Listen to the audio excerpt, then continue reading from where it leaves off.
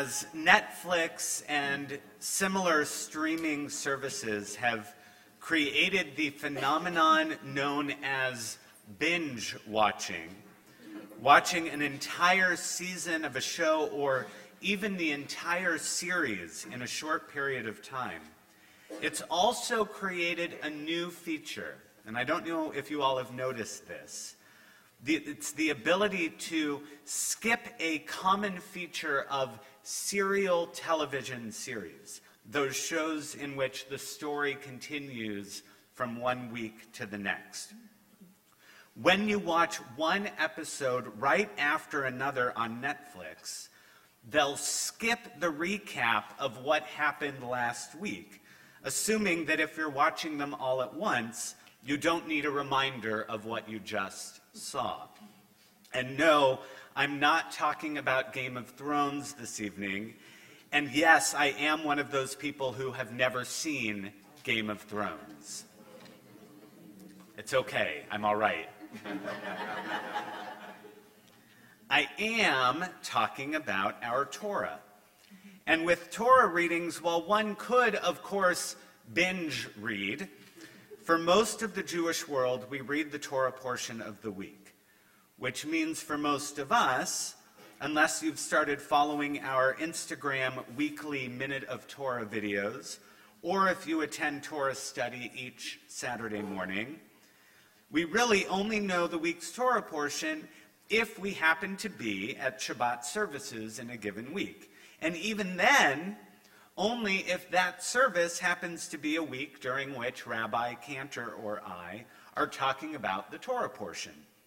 And seeing as last week we talked about Passover, the week before that actually was Passover, the week before that was a family service, and the week before that was Brotherhood Shabbat with a special guest speaker, it's been 5 weeks since we've talked about the weekly Torah portion at our Friday night service.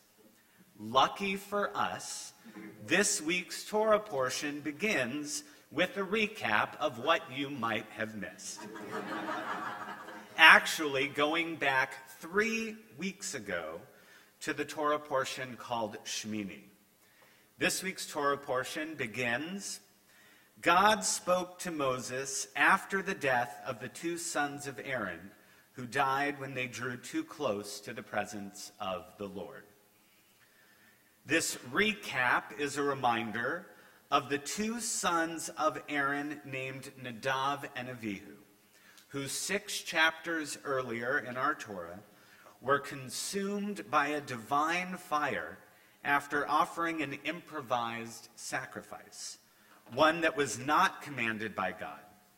Now, to understand this, we would need the What You Missed Last Week for that episode as well, going back to the beginning of the book of Leviticus, which begins with instructions for the priests of how they were to perform the daily sacrifices.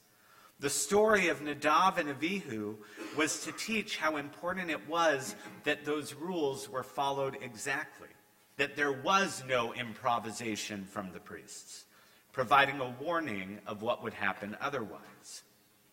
So now that we're all caught up, we come back to this week's Torah portion, Acharei Mot, literally after the death. And our reminder of that pyrotechnic ending of Nadav and Avihu comes right before Moses and Aaron are given the specific ritual that is to be followed by Aaron and the priests on Yom Kippur. While there were the daily sacrifices that were explained at the beginning of the book of Leviticus, and among those there would be offerings for atonement of any one individual's sins, there was this once-a-year sacrifice of all sacrifices that would serve as the expiation for the community's sins on Yom Kippur. So, one more recap, just in case. The book of Leviticus began with all of the daily rules for the priests, followed by a story of 2 priests who chose not to follow those rules, serving as a warning for what would happen to those who chose not to follow the rules in the future. Then we broke away for a few chapters. We haven't talked about this yet, and we're not really going to. We have the laws of kashrut. We saw the priests in action, determining whether or not rashes or mold were pure or not. And now, before we get back to laws having to do with sacrifice, we're reminded about Nadav and Avihu. The priests are put on warning early this time. Before the laws are even given, they're told, make sure you don't repeat Nadav and Avihu's error. Learn from their mistakes. Do things the way you're supposed to do them. And we can assume there wouldn't have been this reminder unless there was a feeling that the priests were likely to repeat those mistakes. Repeating mistakes has been a problem for a long time. Yesterday morning, Rabbi Farb, Rabbi Hershen from Rodef Shalom, and I arrived at Lykes Gaslight Park downtown at 6:30 in the morning to set up tents and sound equipment for our Yom HaShoah commemoration. We placed signs around the park so that those driving south on Tampa Street would see the words, "Tampa remembers the victims of the Holocaust," and those driving west on Kennedy would see the words, "Never forget." Those who entered the park heard the names of Jewish victims of the Holocaust read by 72 volunteer readers over the course of the next 12 hours. Each name that was read was a reminder of what can happen if we don't learn from modern society's most egregious mistake. Shadowing over our commemoration was the fact that this past Saturday, a shooter had entered a Chabad synagogue outside of San Diego, killing 1 and injuring 3. Terror that was only thwarted by a jammed gun and some extremely brave individuals.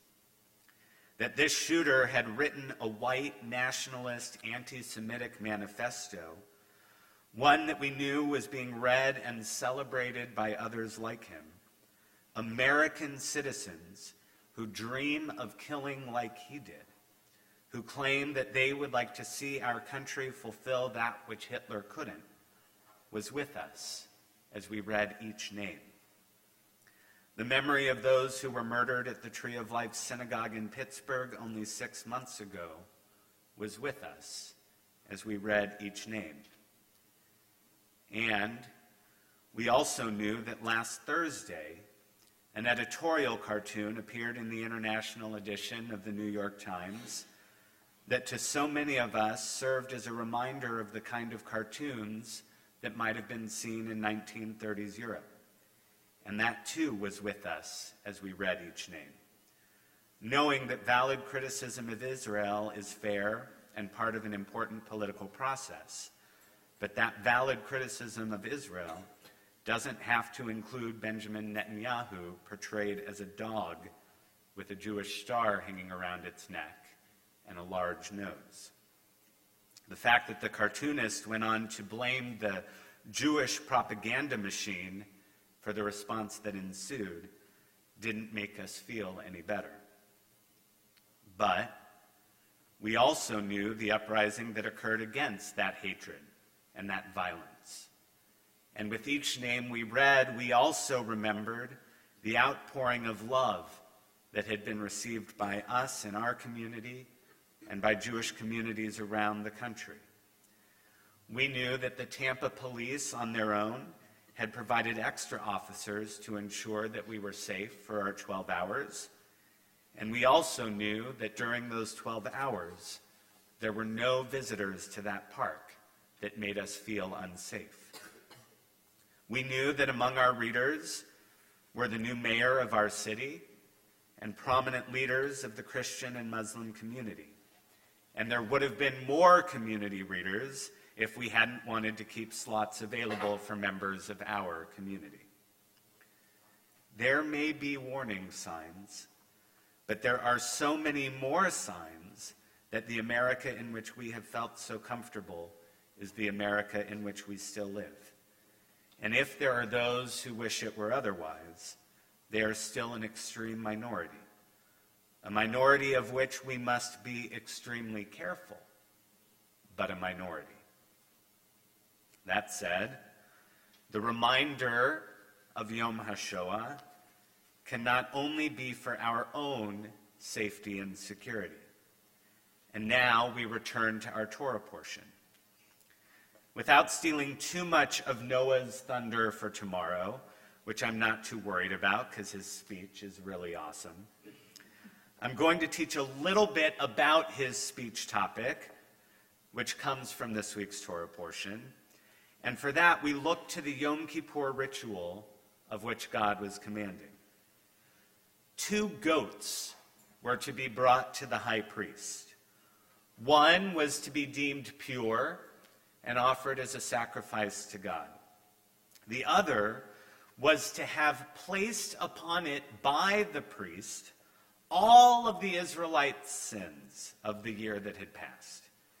And then that goat was to be sent to wander off on its own toward a path that the Midrash tells us would lead to its falling off of a cliff to its somewhat messy death. This goat, biblically called the goat of Azazel, is the source for the term. It would be called in the first English translation of the Torah the scapegoat, which would later be shortened to scapegoat, which is now defined as a person or group of people who are blamed for the problems of others, not because they're necessarily responsible for them, but because it's easier to blame them than to genuinely try to solve the problem. Are Jews still a scapegoat for many? Of course we are. Is that the only instance of scapegoating in our country today? Of course it is not. And if we find ourselves doing the same, saying it's all the left's fault, or it's all the right's fault, or it's all this religion, or people from that country, or anyone who happens to disagree with me's fault, then we too have to remember our warning. We too must not forget. As we'll be reminded shortly when we count the Omer, Yom HaShoah, the day on which we remember the victims of the Holocaust, is followed by Yom HaZikaron, the day next week on which we'll remember those who were killed defending the state of Israel. And then the next day, Yom HaAtzmaut, the day on which we celebrate Israel's independence. These are all commemorations of modern events that fall within the time between Passover and Shavuot, the biblical reminders of our slavery and oppression in Egypt, the miraculous crossing of the Red Sea into freedom, and our receiving the Torah at Mount Sinai. The stories in our Torah, those which we recap and of which remind ourselves each year, contain steps both forward and backward as we made our historic way to where we needed to go. What should have been a short journey from Egypt to the Promised Land took us 40 years. There were steps forward, there were steps backward, but then there were steps forward again. And Ein Chadash mitachat hashamesh, there is nothing new under the sun. Every day we see reminders that we too will take steps backward as we continue to work toward moving forward. As we recall and as we remember, may we learn from our history, and may we move ever closer to that which we will read, the words with which we'll open next week's Torah portion. Spoiler alert, as they say, that we may be holy. For in the words of our Torah, and in thousands of years of shared human experience and gained wisdom with all humanity. We have learned from our mistakes and our successes.